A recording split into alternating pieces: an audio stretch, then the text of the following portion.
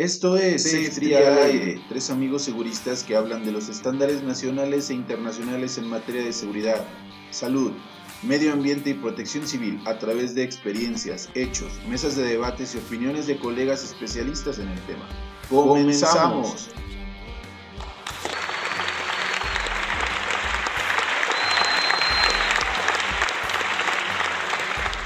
Hola, buenos días, buenas tardes, buenas noches, Ciudad de México. Estamos transmitiendo este programa de Safety al Aire desde el quinto piso de la Torre Latinoamericana en las oficinas de Safety al Aire.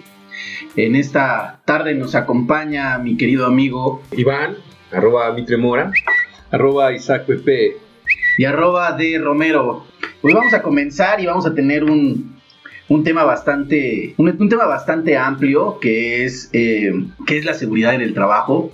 Realmente somos tres seguristas con experiencia, porque tampoco vamos a decir que tenemos la del mundo, pero queremos informarnos, queremos platicarlo, las queremos llevar también a la radio, ¿no?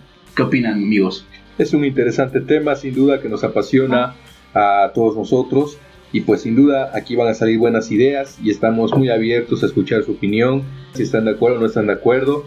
Y pues vamos a continuar, vamos a preguntarle a Iván qué es para él la seguridad y salud en el trabajo. Pues yo siempre he tenido una duda, porque la seguridad me hace así como pensar que el policía, como que la persona que anda ahí esperando, ahí sí registrándote en la entrada, pero no, yo creo que la seguridad es un concepto muy amplio. Esperemos que sigamos platicando acerca de la seguridad en distintas podcasts que hagamos, porque sí es un tema que nos da para mucho. Esperemos que ahorita en la parte del segmento del programa que tenemos podamos hablar un poco, porque es súper extenso ese tema. Sí, la idea es que en este comienzo vamos a tener también invitados muy especiales dentro de la misma materia. Y hay que empezar dentro de este rubro, como decía mi querido Iván, de la seguridad. A veces piensan que es la del policía, la de la seguridad patrimonial que tenemos, y no, realmente va más allá de fondo, ¿no? Entonces vamos a comenzar con nuestro tema. Y todo empieza desde dónde nace, quién es la dependencia encargada de regular estas situaciones de seguridad y salud en el trabajo. El INE, ¿no? ¿El IFAI? ¿El IFAI? ¿La Profepa? La Profepa. No, realmente lo tenemos, y es la Secretaría del Trabajo y Previsión Social. No prevención. Prevención. No, es previsión social. Actualmente, porque estamos en esta cuarta transformación y está en planes de cambiarle el nombre, ¿no? En una de esas va a ser Agencia de Cambio. Agencia de Cambio. No creo. La verdad es que la Secretaría de Trabajo, yo creo que parte de sus actividades que tiene, y como su columna vertebral, es multar. No es cierto, no es multar. Es vigilar el cumplimiento de las normas que están encaminadas a asegurarse que exista la seguridad de todos los centros de trabajo. Pero sí es bien claro que esta dependencia no nada más es la única que debe ser encargada, ¿no? Es responsabilidad de todos los centros de trabajo, de los patrones y de los trabajadores, el cumplir con todo lo respectivo, normas, regulaciones y procedimientos de seguridad. Y bueno, ¿y de dónde nace esta Secretaría del Trabajo y Previsión Social? Créanlo o no, nace durante el Porfiriato, en 1976 a 1911. ¿En 1976? Creí que el Porfiriato había sido en el siglo XIX.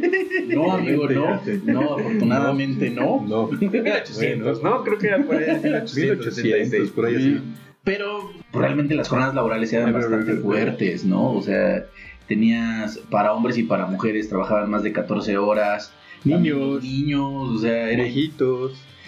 Algo así como ejecutivo moderno, ¿no? Exactamente. 12 horas, así, exactamente. Hasta que pierdas tu familia y tu vida desde el... Más que ahí no tenían día de descanso, o sea, olvídate, no tenías domingo para descansar. ¿Se imaginan cómo habrán sido los memes en ese tiempo para los godines que trabajaban 14 horas? O sea, sí me da mucha risa.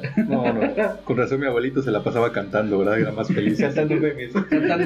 Entonces iba a sido parte importante. Qué bueno que el mundo godín, ahí viene naciendo el primer godín en esa etapa del Porfiriato. No, yo creo que nació ya en Francisco y Madero. Y permíteme, Diego, fíjate, antes de pasar a Francisco y Madero, en el Porfiriato, por ejemplo, si a ti te pasaba un accidente, pues ya te moriste, la viuda se quedaba totalmente en la miseria y ya hasta ahí se acabó. Tienes otros 30 ya fuera. Ahí esa es una comunidad lejana aquí en el estado de Tlaxcala. Casi, ¿verdad? Casi, pero al menos ahorita ya Se entera la prensa y luego va corriendo la Secretaría del Trabajo y otras 20 instituciones más. O con López Díaz. Con López Díaz, ¿no? Bueno, saludos a López Díaz, saludos. Señor López Díaz. El padrino de mi Padrino, ¿verdad? 20 veces me hizo salir así, ya casi con el pantalón subiéndome y las chanclas por fuera de explosiones de ahí a cada rato. Es que estaba yo en el baño, o sea, pero sí, a veces son esas noticias de que te espantas y sales corriendo como para saber, acaba de explotar San Martín Texmelucan y dices, ¿qué pasó con San Martín? Ya va a empezar. Un oriundo de ahí. Un oriundo, Es el mero dirigente, pero bueno. como chicolero. ¿Verdad? Ibas a hablar de Madero. Desde tus tiempos, ¿no? Sí, fíjate, mira, Francisco I. Madero creó el Departamento del Trabajo en 1911. O sea, vivía en un departamento, como el trabajo. Sí, pues crea su primer departamento del trabajo, mete a varios tipos ahí que según le hicieron al cuento de...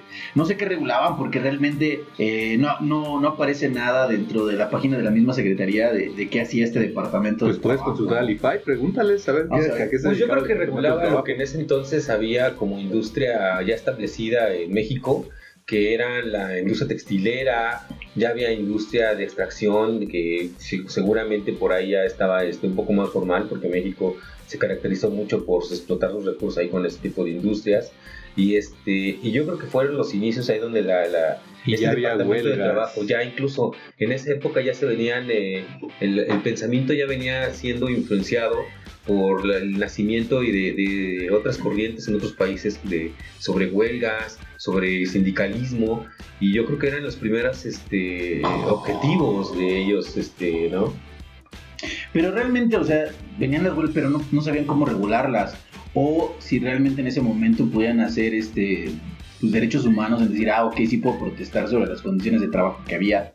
Pues no lo creo, ¿no? Porque a partir de Venustiano Carranza en 1915... Barbas de chivo. Exactamente, nuestro señor Barbas de Chivo, la Secretaría se integra al Departamento del Trabajo, la Secretaría de Gobernación, y se genera el primer proyecto de ley de contrato de trabajo, ¿no? Donde ya empezábamos a estipular que pues, deberían de tener una jornada de trabajo establecida, tener un salario pues, más o menos ahí medio decoroso, y también menciona que ya venían los primeros derechos para las huelgas, ¿no? Que la jornada de trabajo empieza con la Constitución, ¿no? Si más bien no me equivoco, ya ahí se marcan las 8 horas.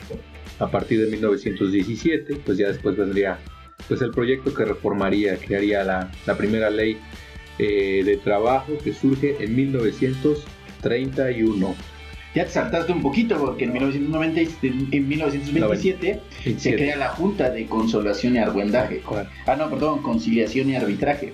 Sí. Donde ya empiezan a generar esas pequeñas pautas para los derechos. Todavía vive, ¿no? La Junta de Conciliación y Arbitraje ya. Pautas que finalmente se fueron convirtiendo en lo que ya se volvieron como tal en regulaciones, como los primeros, en los indicios, el inicio de las normas, que en ese entonces, ¿cómo se llamaban, ingeniero?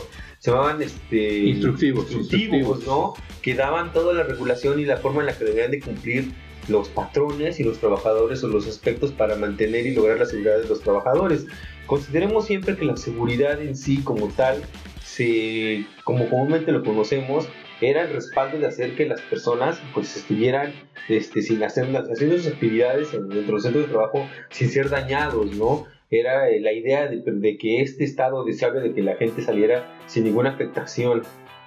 Y pues esa es de esta forma como se dan los primeros pasos en la seguridad, cuando Inglaterra ya llevaba 200 años con esto, ¿verdad? Sí, nosotros tuvimos que ir más lento. Muchísimo más lento, ¿no? Pero porque hasta el 18 de agosto de 1931 se empieza a generar la Ley Federal del Trabajo, ¿no? Entonces, la primera ley bajo el presidente Pascual Ortiz Rubio. Que para muchos fue... No lo conozco, la verdad. Para muchos pensaban que era... ¿Qué diferencia hay entre la del 31 con la del 70? Porque muchos pensaban que la Ley Federal del Trabajo se había promulgado en 1970, pero ya había existido una antes, en 1931. Pues la diferencia estaba, ¿verdad?, en que eran promulgadas en años diferentes. No, qué bárbaro. No, sí, qué bárbaro. ¿No? Ya hablábamos la gran diferencia. y veían la reforma para... Yo creo que ahí venía mucho de, ok, tienes textileros, tienes ya mineros, que era la mano de obra fuerte en México, ¿no? Que ahí les costaba muchísimas vidas en cuestiones en ejercicio de su trabajo. Pero bueno, ya hablaremos en otra ocasión acerca específicamente de las regulaciones. Ahorita seguiremos y la idea es hablar de la seguridad y salud en el trabajo. Como lo estábamos comentando, la seguridad, ese estado deseable de que todas las personas salgan sin que se dañen, nació con esto, con ese tipo de instructivos, de normas, de regulaciones que buscaban que los trabajadores y que los patrones tuvieran responsabilidad sobre las actividades que existían. Sabemos bien que en aquel entonces, y como todavía muchos lugares en los centros de trabajo, pues lo importante era producir, y me vale que eso utilizar a los trabajadores como materia prima, un recurso material, y que se podía sustituir, y venga el otro, y vengan manos, vengan piernas, vengan todo, porque finalmente a mí lo que me importa, patrón, era el capital económico, ¿no? Muy diferente a la calidad, sin duda. Claro, que ya sí lo vemos en empresas y no solo en México, están viendo que esta parte de seguridad puede ser rentable, muy rentable, ¿no? Por la disminución de costos, rotaciones y esos indicadores FIFI que están incluyendo ahorita las empresas, ¿no? ¿Cómo cuáles? Pues eso, la rotación, que por no tener un ambiente seguro, he escuchado de empresas, dices, no, o he escuchado trabajadores que dicen, híjole, me salgo de trabajar aquí porque pues ya me empezó a afectar ahí una pequeña alergia en la piel, ¿no? Ya tengo pequeña resequedad en los ojos, y eso genera que también aumente la salida de trabajadores en las empresas, ¿no? Y bajar ese número, pues al final de cuentas significa costos, ¿no? Porque estás invirtiendo en un trabajador para capacitarlo, que al final de cuentas no te conviene que se te vaya a los 3 días. ¿Por qué? Pues porque actualmente ya tiene más derechos, ¿no? Nosotros lo vemos así, sin duda. Nos esforzamos por transmitir este mensaje día tras día a las diferentes empresas, pero lamentablemente hay muchas empresas que no lo ven así, muchos patrones. Se da mucho, sobre todo en aquellas empresas que ya tienen pues bastantes años, o que también de repente llega a haber una pequeña o mediana empresa que no está pues de acuerdo con que la seguridad es un indicador importante para mejorar su rentabilidad. ¿Tú cómo lo ven? Pues yo creo que también varía mucho acerca de cuál es el objetivo de las empresas, porque existen empresas en las que tienen bien claro, como lo estaba comentando Diego, que al tener dentro de sus pilares, de sus valores, la seguridad y la calidad, saben que automáticamente la producción se va a dar sin ningún problema. Es el valor humano, el valor que se le da a la parte del personal. En las empresas que realmente saben que es importante, pues es donde se nota, desde, como lo comentan, donde no hay rotación, donde los trabajadores se sienten y son muy productivos. Y aquí es algo que se ha estado hablando durante los últimos 6 años en México, de la productividad. Pero ¿cuándo vamos a lograr obtener productividad? Cuando la mayor parte de los de trabajo, lo último que les importa es el bienestar del trabajador, ¿no? O sea, ya vemos actualmente dentro de este tema de lo que es la seguridad y la salud, que en muchos conceptos el área ya se habla de bienestar, ni siquiera hablan del área de seguridad, hablan del área del bienestar, ¿no? Claro, y al final de cuentas, ese sentido o esa definición millennial que tenemos actualmente de sentido de pertenencia también es creado bajo la seguridad, ¿no? Bajo ese mismo sentido de que la empresa se preocupa porque yo llegue y salga completo y sano a mi casa, ¿no? Me espera mi familia. Que realmente a mí me ha tocado, estuve ahí en algunos proyectos en construcción y me tocaba. Era impresionante, ¿no? Siempre hablamos de esta parte de seguridad, pero ¿qué tenemos en definición como seguridad? Yo creo que somos 3 amigos seguristas. Para mí, la definición que yo llevé en algún momento en la universidad, la seguridad era la herramienta para prevenir accidentes de trabajo, ¿no? Esa era la herramienta fundamental para la seguridad, que es la que yo aprendí, ¿no? Salvo las enfermedades. Y las enfermedades, pues era la parte de salud, ¿no? Que era el arte no médico de la prevención de enfermedades laborales. Para mí siempre ha sido súper importante este tema de las enfermedades. Siempre lo remarco, ¿verdad? Seguridad, es cierto, es prevenir accidentes, pero también prevenir enfermedades. Si nos vamos a las estadísticas que nos reporta el IMSS, que sabemos que el IMSS es solamente una pequeñísima parte de la realidad, sin duda los accidentes pues tienen un cierto control, ahí de repente se alzan un poco, pero las enfermedades sí van mucho a la alza y se siguen destapando cada vez nuevas y se siguen destapando pues diferentes enfermedades que están afectando a nuestros trabajadores mexicanos. Y creo que tu amigo Iván tiene una definición. Claro, ahí. mira, pues para mí seguridad, y siempre lo he manejado cuando doy alguna exposición en una empresa, en una universidad, es el respaldo de hacer las actividades en los centros de trabajo, cualquiera que sea, sin que nos dañe, ¿no? Como comentas, salir completo, pleno, llegar con toda esta satisfacción de saber que fuiste productivo en tu casa. Pero por ahí también encontramos algunas definiciones como las que tenemos dentro de las normas oficiales. En una de ellas nos habla que la seguridad y la salud del trabajo son los programas, procedimientos, medidas, acciones de reconocimiento, evaluación y control y todo esto que se aplican en los centros de trabajo para prevenir accidentes e enfermedades de trabajo con el objeto de ¿qué? De preservar la vida. Aquí yo estoy un poco en contra de esto porque bueno, no más trata de preservar la vida, hay gente que puede salir amputado, puede seguir con la vida, pero la idea de esta también es preservar la integridad física y sobre todo actualmente ya nuestras normas, nuestras regulaciones están encaminadas un poco más en la integridad, no nada más física, sino mental, porque no tiene que, o sea, esto es algo integral que se debe de considerar, que la mayoría de los accidentes y enfermedades, que es de lo que vamos a hablar posteriormente, vienen relacionadas a lo que es esto, a lo que es la seguridad y la salud mental de los trabajadores dentro de las actividades que hacen. Y esa evolución va más allá, como comentas, ¿no? Veníamos de prevenir accidentes y enfermedades de trabajo, pero ya nos empezamos a dar cuenta, o bueno, la misma Secretaría del Trabajo se empezó a dar cuenta que también esos riesgos psicosociales que llegan a presentar los trabajadores por hacer su trabajo, llegan a ser también muy, muy dañinos, ¿no? Para ellos mismos. Me tocaba ver casos donde, como dices, llegabas todo enojado, llegabas frustrado, encabronado porque, no sé, te peleaste con tu esposa, tus hijos no tenían clases y los tienes ahí fregando todo el día. Pero llegas a la empresa y todavía vienes todo distraído y pues eso también te ataca para que puedas tener un accidente, ¿no? Y imagínate que tienes todos los medios de control, tienes todas las medidas alternas, tienes todo, pero siempre el factor humano va a ser un riesgo importantísimo, que a veces en las empresas se les olvida medirlo, ¿no? Y no es nada más porque la Secretaría se le ocurrió, ¿verdad? Sino que sabemos que todo esto es dando cumplimiento a convenios internacionales, a normas internacionales que pues si México no las cumple, vienen las sanciones. México como parte de la Organización Internacional del Trabajo pues tiene que ir cumpliendo día a día. También algo importante que ha beneficiado a la seguridad en ese país ha sido el Tratado de Libre Comercio, que ya de los años 90. Sin duda, ahorita lo que viene, el nuevo Tratado de Libre Comercio, esperemos que también traiga beneficios de manera indirecta a la parte de seguridad y salud. Ojalá que, pues, fíjense, estaría genial que muchas de las normativas que aplican en Estados Unidos, pues también tuvieran validez aquí en el país, ¿no? Mejorar, ¿no? Pues estaría chido. Creo que ya vamos empezando con un poquito con esto del sistema global armonizado, que es el cambio de la norma 18, que ya lo veremos más a fondo en otros podcasts.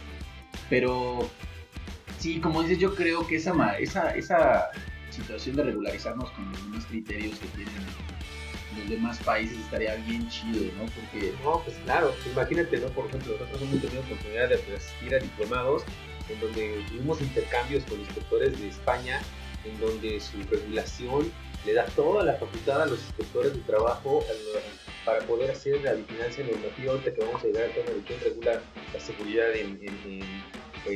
la seguridad nacional del trabajo en México, para poder accesar a los centros de trabajo sin absolutamente ningún tipo de impedimento, pero obviamente con toda la ética y todo el profesionalismo para lograr el objetivo, que es asegurar que esté cumpliendo con la vigilancia de los derechos laborales. Pero en nuestro país, desgraciadamente, y hablando de los convenios que menciona ISAC, el convenio 081 sobre la inspección del trabajo, que por cierto tiene ya cerca de 80 años, es un convenio de 1947 que México no ha ratificado, habla sobre todos estos aspectos y que desgraciadamente por ahí, por un tema jurídico, el artículo 16 constitucional y la ley federal de procedimiento administrativo, que nos piden ciertos elementos que deben de tener las órdenes de inspección y ciertos elementos que tienen como tal las empresas para poder asegurarse que está vigilando o que se va a vigilar a la persona como tal, a la responsable de la empresa, te impide hacer esto, ¿no? Y por ahí muchas veces como nos hemos platicado ahí en reuniones, cuántas empresas hemos visto centros de trabajo, actividades como tal, construcción, etcétera, en las que ves las condiciones de seguridad en las que se encuentran nuestros hermanos mexicanos, y es increíble saber que nadie hace o nadie puede hacer nada por ellos porque existe un huecote legal en el que no podemos entrar. Uy, yo tengo un tío al que le va a encantar eso, va a poder entrar a donde quiera, a la hora que quiera. Sin duda él ha vivido del moche siempre en las inspecciones. No, ahorita no me suena a tu tío el corruptor. La corrupción ya se acabó. Ya se acabó amigo, el la corrupción 1 de diciembre, ¿verdad? Exacto, ya, o sea, ya no vamos a hablar de corrupción, la corrupción ya se acabó. Perdón, pero Ya, mi tío sigue trabajando ahí, Digo, estás al sigue servicio de la trabajando. mafia del poder y ¿cuánto te pagaron?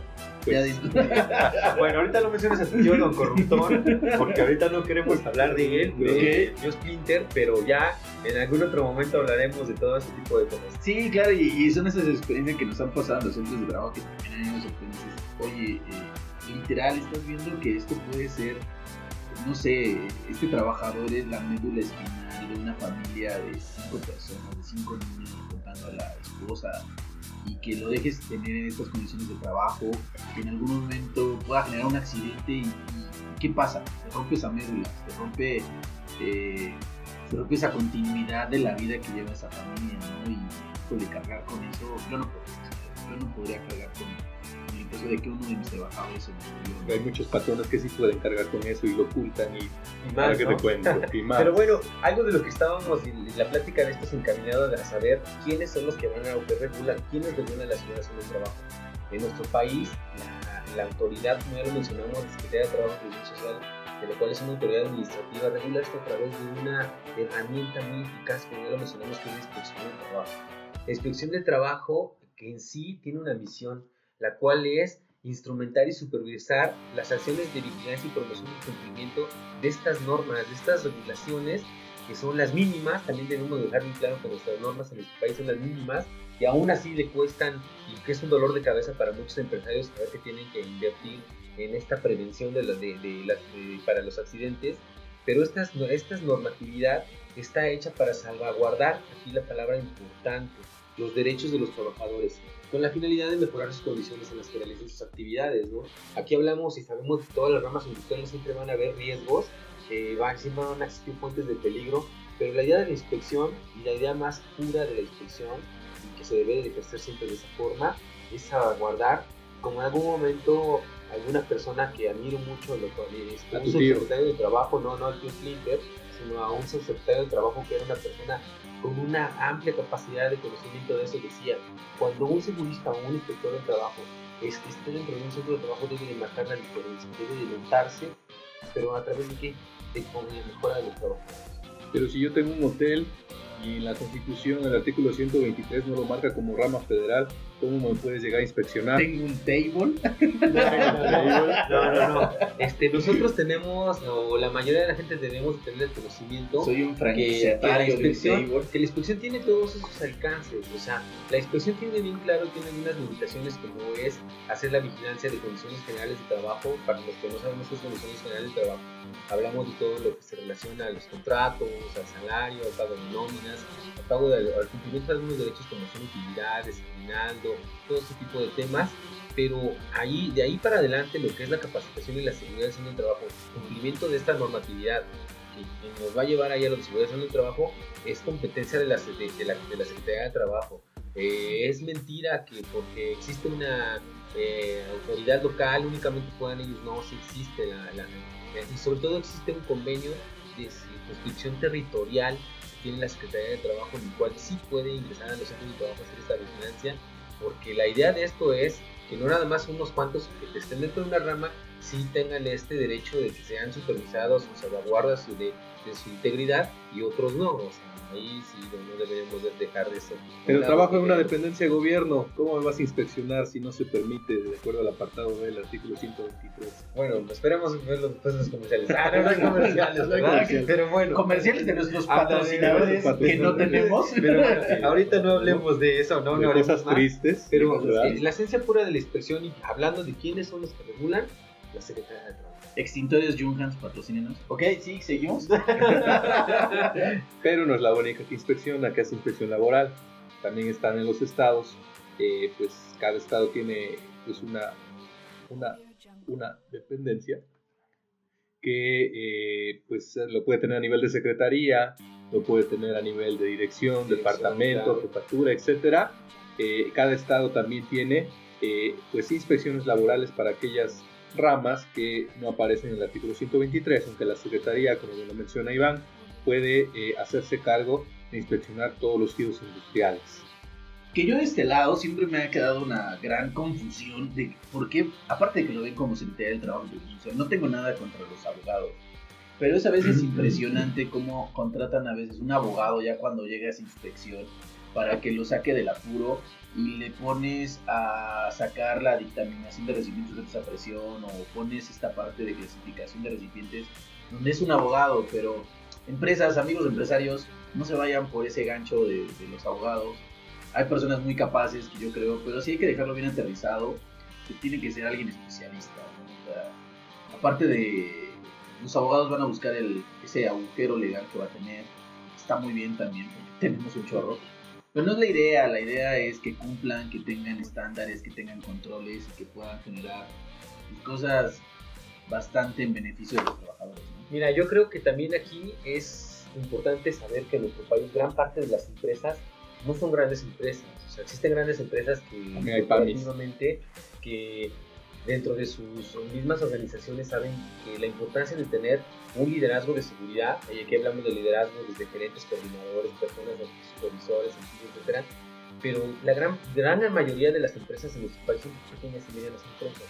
Entonces, cuando existe la pequeña y mediana empresa, en donde se llega a parar el inspector, llega el segurista, es increíble saber que la seguridad, la capacitación, los contratos los lleva un contador o los lleva un abogado. Sí. Y tampoco puedes. Y tampoco que estoy al día. ¿Cómo quieres? ¿De dónde voy a sacar para pagar? Y tampoco puedes exigirles a eso, porque precisamente es cuando te das cuenta que cómo están las condiciones de muchas empresas y saber llegar a exigirles que tengan dentro de su nómina un encargado de seguridad. Y ya no hablamos de un encargado, porque pueden tener un encargado, un recién egresado o una persona que no tiene toda la experiencia. Sino aquí hablaríamos de liderazgo, ¿no? Porque sabemos que ya ahorita después, seguramente de nuestro gran temario que vamos a poder hablar más adelante, hablaremos de liderazgo de seguridad.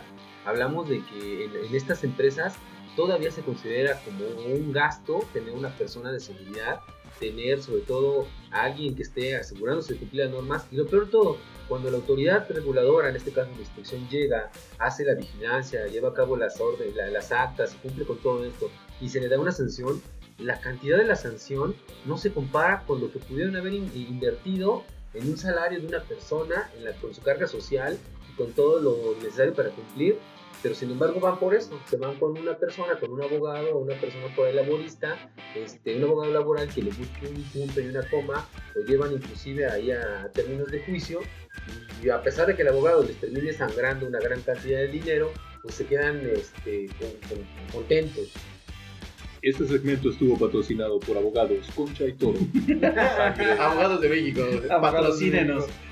Y sí, claro, o sea, a veces los empresarios no ven esta parte de, como dices, amigo, lo consideran un gasto. No es cierto. Hacer seguridad, si lo vemos desde este punto, es barato.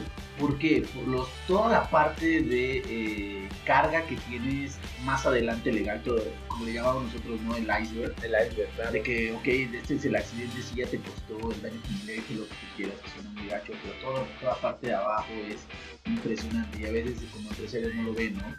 Es tan fácil como decir, ¿no? Tienes una norma 26 que te dice que debes tener señalizaciones y eso te va a generar una multa, y a veces el patrón dice, pues es que no tengo dinero para poner señalizaciones. O sea, es tan fácil como que te imprimas una hojita, obviamente considerando las dimensiones, si no te haces 4 hojitas derivadas de lo grande, con tu color verde, color contrastante blanco, tu señalización, ruta de evacuación, y ¡pum! Estás cumpliendo, porque ¿cuál es el objetivo? Avisarle a las personas, a los trabajadores, a los visitantes que fallas la salida, güey, y que en algún momento de una emergencia ese es pagado que tienes que salir corriendo, ¿no? Pero empujando y gritando. Exactamente, pero el hacer seguridad no es caro, ¿no? Y por ejemplo a veces dicen, híjole, no tengo lana para poder hacer un estudio de ruido, iluminación, toda esta parte de... Pero considera todo.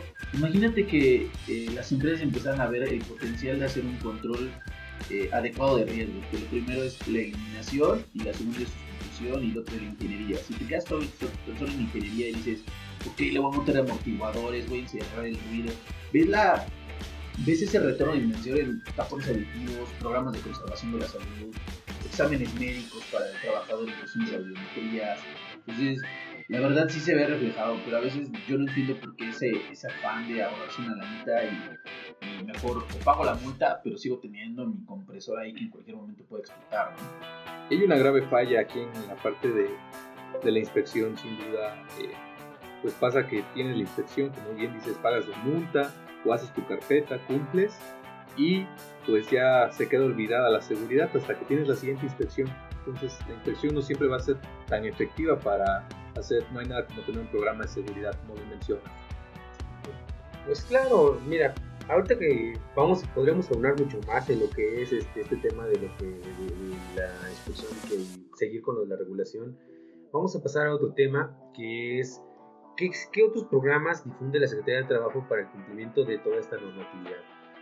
Uno de los principales programas pues es el programa inspectivo. Es un programa que se difunde, que se crea al inicio del año en la Secretaría de Trabajo Industrial, en donde este programa incluye protocolo. Para los que por ahí tenemos que saber o no sabemos qué es un protocolo, existen protocolos de inspección en los que la inspección se orienta específicamente a ciertas ramas o actividades, ¿no?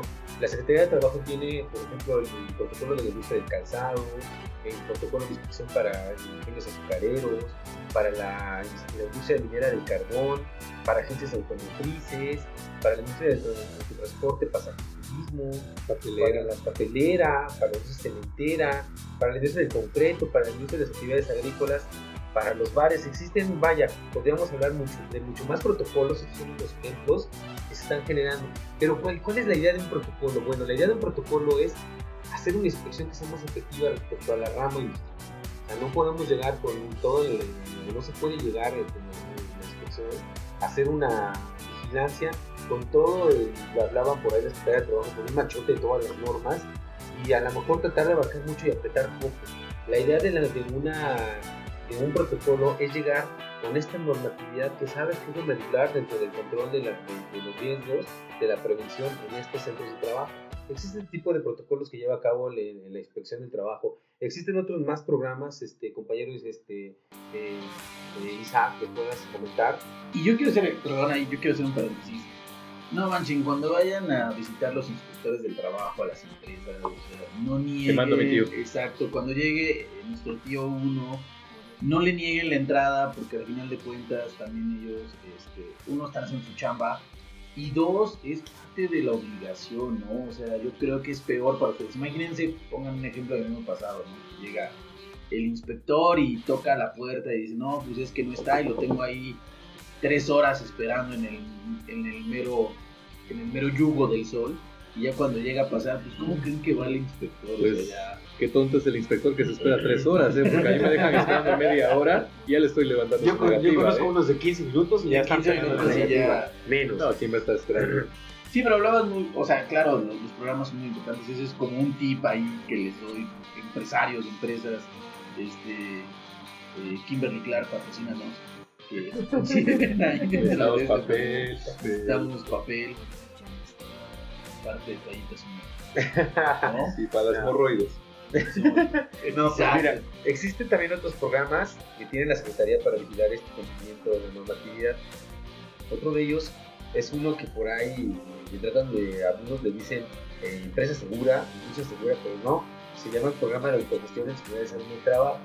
Este programa es, la verdad, uno de los programas favoritos de los abogados, de los contadores, de los asesores de seguridad. No es cierto, para nada, al contrario. Es uno de los programas que evitan que los centros de trabajo estén haciendo gastos innecesarios en este tipo de asesorías, bueno, salvo que pasen las asesorías que son efectivas de gente capacitada, pero sobre todo que cumplen a través de un modelo de autoverificación y autoevaluación.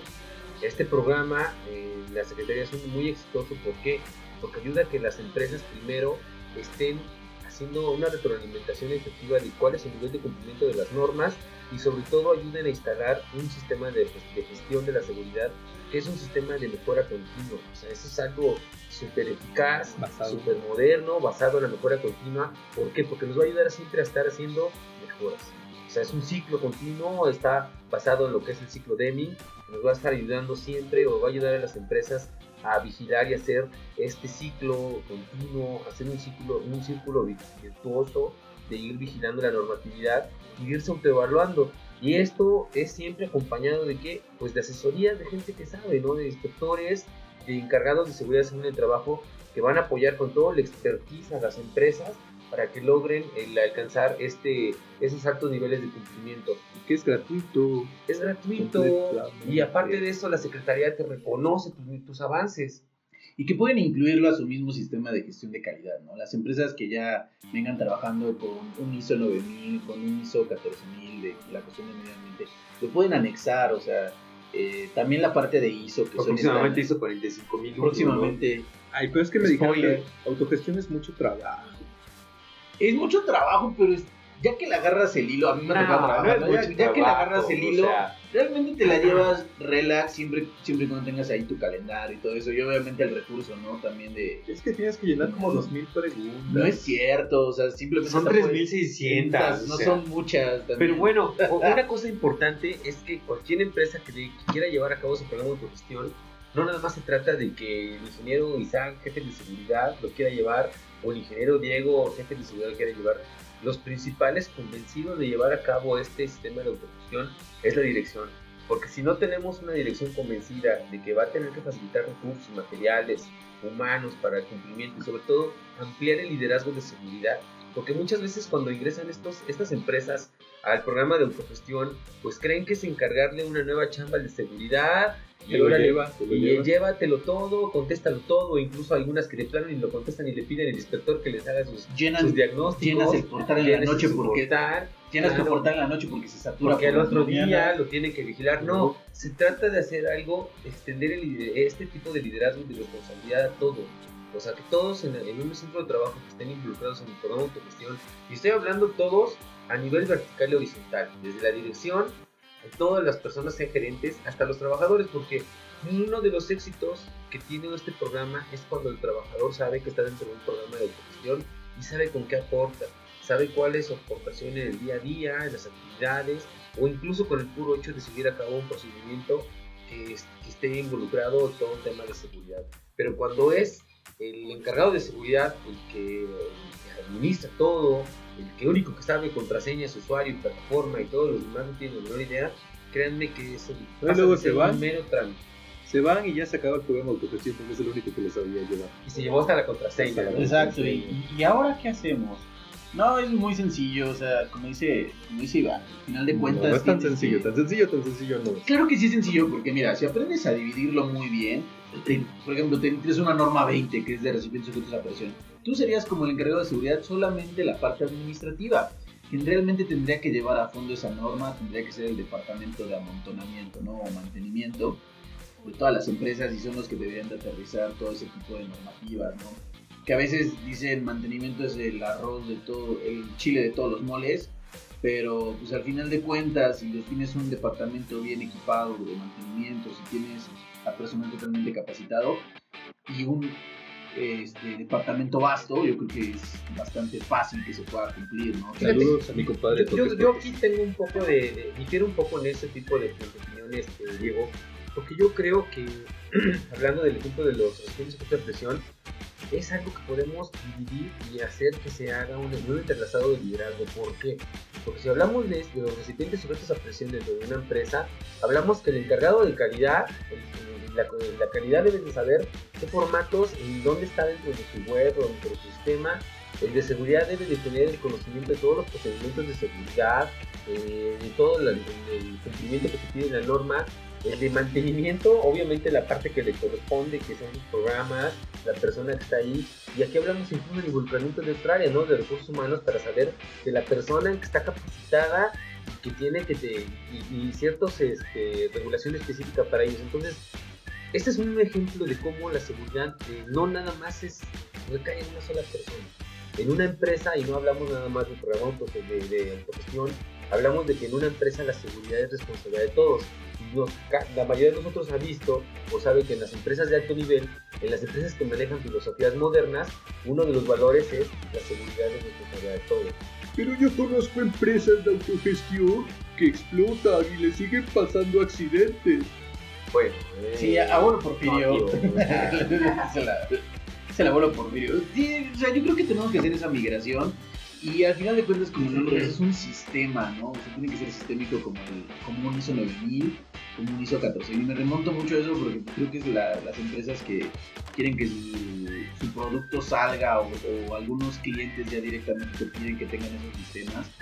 Es agregarlo, ¿no? ¿Cómo le vas a poder dar responsabilidades a otros departamentos si desde la misma descripción de puesto de la persona no viene estipulado que todos son o debe de llevar esta parte de seguridad, ¿no? A veces dices, pues es el mantenimiento no me hace caso, ingeniería tampoco me hace caso y aquí también fallaste como segurista. Exacto, y a veces no eres líder. Me tocaba, ¿no? Y a veces hasta los mismos inspectores de seguridad los agarran como los padres que llegan a confesarte y a ver, hijo, ¿qué está pasando? Y ahí, no, pues es que nadie me hace caso, yo aquí hago todo.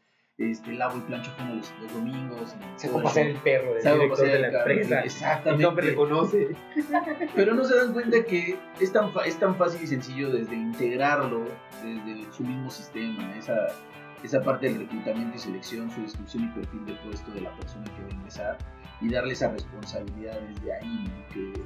Que ellos puedan gestionar, ellos puedan aplicar y ellos puedan llevar un programa de seguridad, ¿no? ¿Qué otros programas difunde la Secretaría Ingeniería? Pues tienen algunos distintivos. Bueno, hay un programa anterior al programa autogestión, que es el Declaralab. El Declaralab es un programa donde tú nada más puedes pues poner qué porcentaje de cumplimiento normativo tienes y no implementas un sistema de gestión, a diferencia de autogestión.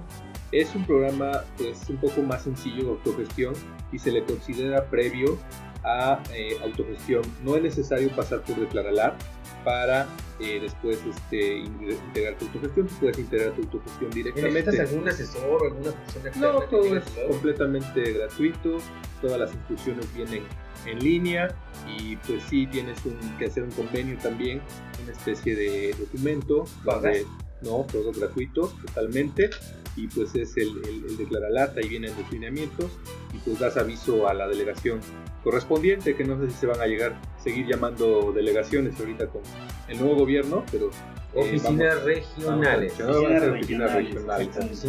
Ese es uno de los programas que tiene la Secretaría y bueno, tiene otros programas pues como el Procadis, importantes, como el Procadis, programa de capacitación a distancia de los trabajadores, y los famosos distintivos, esos que dan reconocimientos a empresa incluyente, a empresa familiarmente responsable. Oye, yo tengo un tío que se capacitó para hacer trabajos en alturas en el Procadis. ¿Cómo ves? Uy, no, apenas si conoce la norma, ¿no? Recuerda que todas las normas dicen capacita. Pero ya tiene su constancia, DC3 que dice que ya está capacitado en soldadura. El Procadis no da DC3. En electricidad y en todo. Sí, ya prácticamente puede hacer una IL, un Action Man de la empresa. Casi. Bueno, no. Oye, ¿y dónde entran entonces estas cosas de los...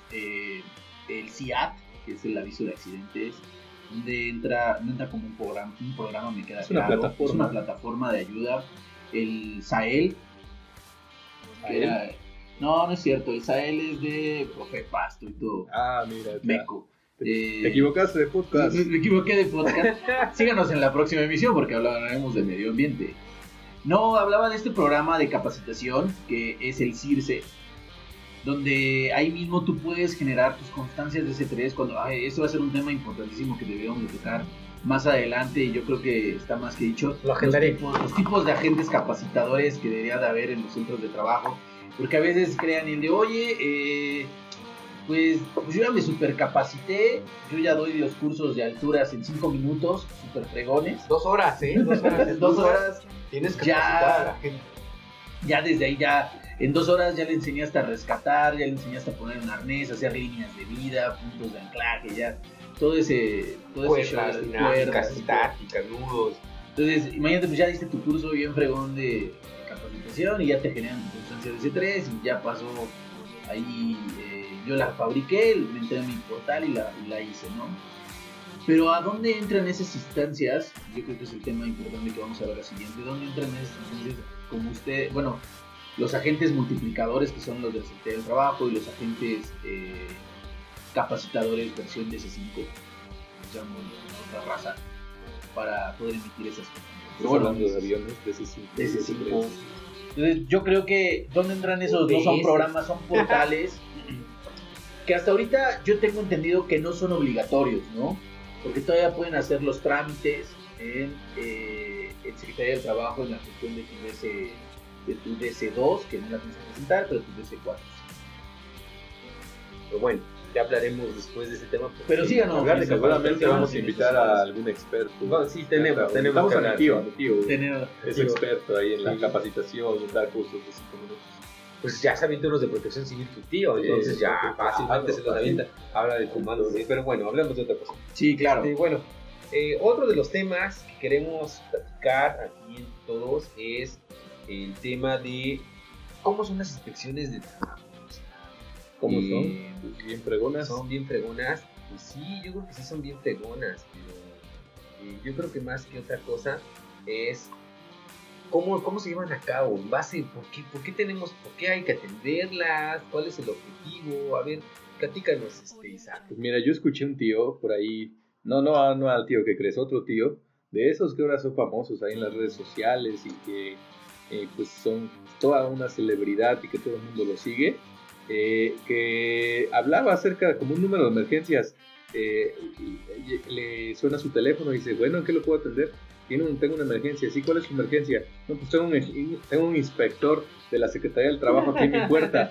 Dice, primera regla, mantén la calma. Luego, pídele su orden de inspección, porque la orden de inspección tiene que venir fundamentada, debe traer la razón social, debe traer el domicilio completo. Y dice, pero tienes que darte cuenta que el domicilio venga bien, que no le falte ni una coma. Porque si no puedo tirar esa inspección. Exactamente, con que le falte una coma o la tenga mal puesta, ya con eso ya no te realizan la inspección, ya el domicilio está mal, y entonces ya no te la realizan. ¿Qué mal consejo les está dando esta persona que está a través de las redes sociales, o no? ¿Cómo lo ves, Guillermo? Pero son, sí, yo creo que ya esos tipos de consejos, ya desde ahí, yo creo que te quedas con la idea de, ojo, que si pequeños detalles, está bien, no hay bronca. Yo creo que yo siendo inspector, que no lo soy, me saldría de ahí, pero no hay bronca. Desde ahí yo ya me quedo con esa imagen de que esa empresa algo tiene, ¿no? Algo está escondiendo. A mí me ha tocado igual tener esos casos y he encontrado ese error y les digo, no tengo bronca, se desahoga la inspección, es mejor hacerla en ese momento a que después regresen ya con otra imagen, que eso al final de cuentas pueda ser perjudicial para tu... Pues mira, yo creo que desgraciadamente también en nuestro país tenemos un exceso de regulaciones y a lo mejor no es que esté dando, y el objeto de su comentario de totalmente, que veas la coma mal puesta y eso posiblemente es una mera evasión, porque si bien es claro, el artículo 62 al 69 de la Ley Federal de Procedimiento Administrativo, perdón, no tengo que ver más ingeniero, cuando hablo de este tipo de fundamento, es importante conocerlo, nos dice cuáles son los elementos que debe tener una orden de inspección, y no nada más hablamos de la Secretaría de Trabajo, hablamos de otro tipo de dependencias del gobierno, pero más que otra cosa que verle ahí el fundamento legal, debemos saber, y como lo comentamos, que una inspección es un instrumento gubernamental que tiene el objeto de salvaguardar los derechos de los trabajadores. ¿Y cuál es el objeto de esto? Es vigilar las normas de seguridad y salud del trabajo, en el caso de las inspecciones de seguridad y salud, seguridad y higiene del trabajo, y todo lo relativo a la legislación laboral cuando hablamos de condiciones generales de trabajo y de capacitación, porque por lo que tengo entendido son distintos tipos de inspecciones, ¿no? Ingeniero, ¿nos puedes comentar qué tipo de inspecciones puede haber? Claro que sí, y tipo de inspección número 1, inspección de condiciones generales de trabajo. En esta inspección solamente se ven temas como las prestaciones laborales, la jornada de trabajo, salarios, antigüedad, entre otras cosas no menos importantes. Segundo tipo de inspección, inspección de capacitación y adiestramiento. En estas inspecciones se ven todos los aviones, la DC-2, la DC-3, la DC-4 y la DC-5, pero que tengas una comisión mixta de capacitación y adiestramiento sí te aplica, que hayas realizado planes de capacitación y adiestramiento y que hayas realizado las constancias de capacitación. Y tercer tipo de inspección, inspecciones de seguridad e higiene, que son las que nos atañen hoy, pero son unas inspecciones de las cuales vamos a detallar próximamente. Claro, y aparte de eso debemos saber que todas estas, la inspección de trabajo, todas tienen un camino, ¿no? Desde lo que es el artículo 123 de la Constitución Política de los Estados Unidos Mexicanos, que hablaríamos que es el fundamento jurídico, la Ley Federal del Trabajo y lo que es el Reglamento Federal de Inspección del Trabajo y Aplicación de Sanciones, el Reglamento Federal de Seguridad y Salud del Trabajo y todas nuestras enormes y nuestras muy buenas normas sociales mexicanas. ¿Cuántas tenemos? Que actualmente tenemos... Yo doy 35. 150. 24. 24. Eso contéstenlos en nuestra página de Facebook y Twitter. Exactamente, va a ser la primera pregunta que le lanzamos. Vamos a mandar la primera. ¿Cuántas normas tiene la Secretaría? Pues mira, yo conozco a Norma Lazareno, conozco a Norma Sánchez, ¿quién más conocemos? Mi prima Norma. Quien conteste adecuadamente será acreedor y ganará Un nada, saludo. porque no tenemos nada que regalar aún. Un saludo. Un saludo, le vamos a mandar un saludo. Que si es una pregunta muy... ¿Qué harán con tus saludos? Ya los saludaste y luego ¿qué hacen? O sea, ya. Pero bueno. No cualquiera. Bueno, sigamos. Como comenta Diego, como comenta Isaac, la idea de atender las inspecciones, pues cuando tú tienes toda la intención o la política de cumplir con toda la normatividad en seguridad del trabajo, pues no debe haber ningún problema, porque lejos de ser un acto de molestia, como por ahí algunas personas les llegan a llamar, es una retroalimentación hacia lo que estás haciendo bien y hacia lo que te hace falta cumplir. Porque todos sabemos que muchas veces dentro de la seguridad y como en muchos otros aspectos de una empresa, llegamos a caer en la ceguera del taller. A pesar de que tengamos y estemos apoyados en programas de seguridad, en expertos de seguridad, pues no vamos a saber todo. Siempre es bueno tener otros ojos, otros puntos de vista sobre el cumplimiento normativo y que nos van a ayudar. Esa es la idea principal. Nos van a ayudar a nosotros como empresa a no tener pérdidas al hablando de accidentes y enfermedades respectivos de la salud, pero también nos van a ayudar a tener todo nuestro cumplimiento normativo al 100%. Pero ¿qué pasa si llega mi tío y a ver cómo nos arreglamos? O te pide, no sé, unas cobijas, porque ya le hace falta para sus cuates. Una tele. Una tele, bueno. ¿Por dónde se come rico aquí? Bueno, aquí no hablemos de esos temas tristes, porque voy a ¿Qué? empezar a llorar, Pero no voy sí, a parar de llorar. estaría bien comentar, ¿verdad? Que si te pasa algo así, si te llega un inspector con ese tipo de comentarios inadecuados, pues hay herramientas para poder denunciarlos y de hecho siempre en toda la documentación hay teléfonos y páginas de internet donde puedes denunciar todo ese tipo de irregularidades. Creo que ya en esta era millennial ya puedes hacer cualquier denuncia. Hasta lo puedes grabar. En las mismas redes sociales creo que han funcionado bastante bien. Creo que en esta era millennial se han destapado ciertas condicionantes, como nuestros amigos de Bimbo, que les fue muy mal con sus videos, estos señores que se echaban a la bolsa el bimbollo. Saludos a Losito. Saludos a Bimbo, patrocínanos. No, y por ejemplo, en el caso de cuando existe alguna irregularidad, comenta el inspector, dentro del procedimiento que tienen las instituciones realizar, habla existe una hoja que se llama Guía de Derechos y Obligaciones, ¿La cual se tiene que leer? Las cuales se tiene que leer, no nada más es que te la paso para que la firmes, y pueden denunciar ante un órgano que se le llama la Unidad de Contraloría Interna de la Secretaría del Trabajo cualquier irregularidad que cometa el inspector. Incluso les podemos compartir en este momento el número, el cual es el 0800-386-2466, que es de la Secretaría de la Función Pública, y a través de un correo que es contactociudadano@funcionpublica.gov.mx. Si habla dentro de los primeros 5 minutos va a tener un descuento del 50%. Y un calendario. Y un calendario del ingeniero Isaac del 2019. Con traje de bombero. Con traje de bombero sin abrochar. Sí, vamos próximamente el calendario de Safety al aire. A mí me va a tocar por la parte de... Mejor no digas. A mí me va a tocar por la parte de junio. Por julio, ahí por ahí me van a poder encontrar en un bello traje, un negligé rojo. Con leggings. No, qué bárbaro. Yo creo que eso se le va a hacer llorar los ojos a cualquiera. También les vamos a mandar fotos de mi tío, inspector, ¿verdad? Por si lo ven, por favor. Denle like a la página de Facebook y ahí encontrarán nuestras fotos. No es cierto, no. No se espanten. Pero denle like a la página. Ahí vamos a poder estar contestando preguntas. Ahí vamos a subir algunas encuestas. pregúntenos, digan de qué temas quieren que hablemos. Vamos a tratar de dar herramientas pues, bastante importantes para que puedan, amigo segurista, amigo de servicio médico, tener más herramientas para poder actuar. Herramientas buenas, no somos esos amigos que te dan los malos consejos de si mal una coma. Diego, te habla tu esposa. Exacto, te habla tu esposa. No somos esos amigos. Exactamente. Lavemos trastes. Pero vamos a dar esos consejos que te sirvan.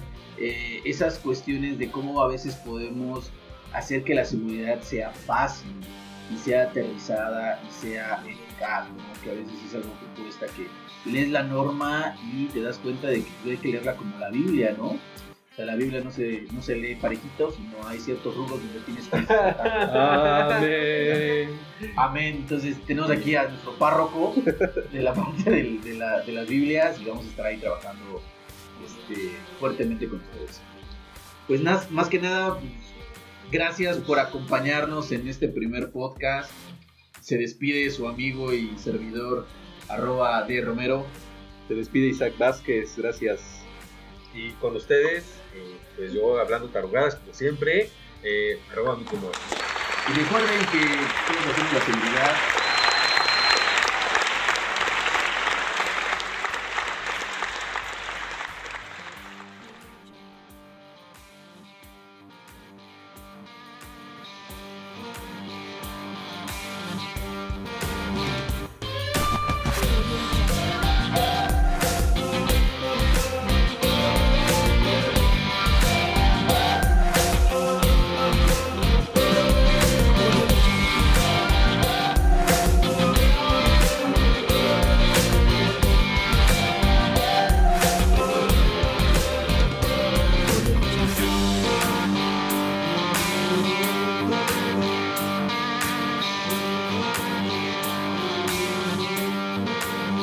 Audio Jungle.